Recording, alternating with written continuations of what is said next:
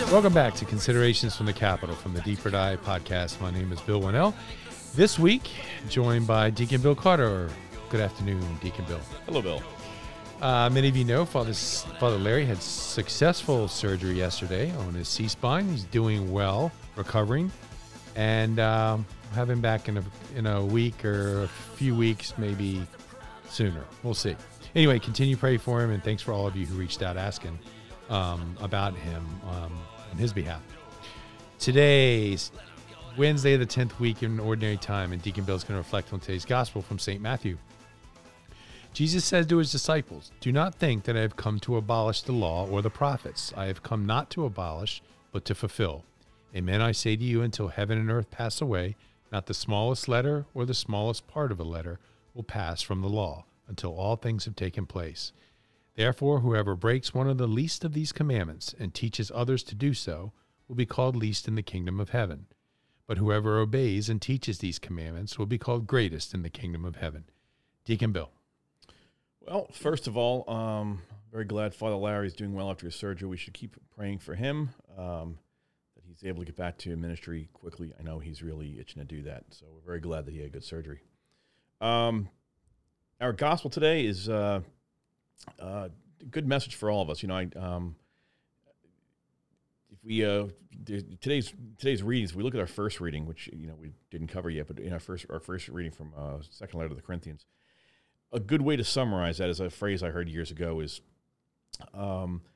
success has many fathers and failure is an orphan.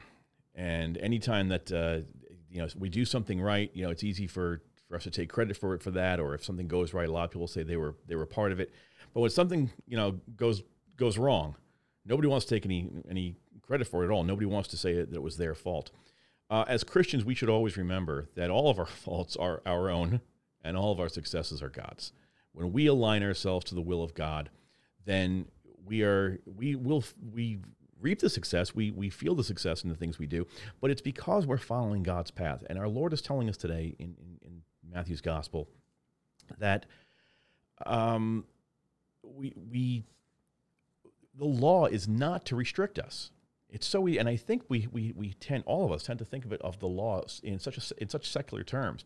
Oh, the law, we can't do this, we can't do that, you can't park here, you can't do that, all the whatever it might be, all these laws that are imposed on us. It doesn't feel like they're giving us freedom.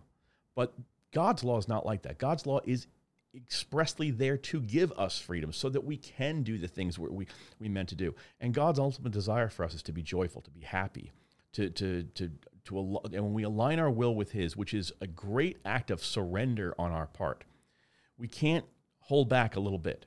We can't say, I'm mostly in it with God. No, we have to totally submit to God, to His will, so that we can then enjoy those graces He wants to give us. When we do that, when we're totally giving ourselves to the will of God, then look at the very last line of our gospel reading today. Is whoever teaches others to follow His commandments is the greatest in the kingdom of heaven.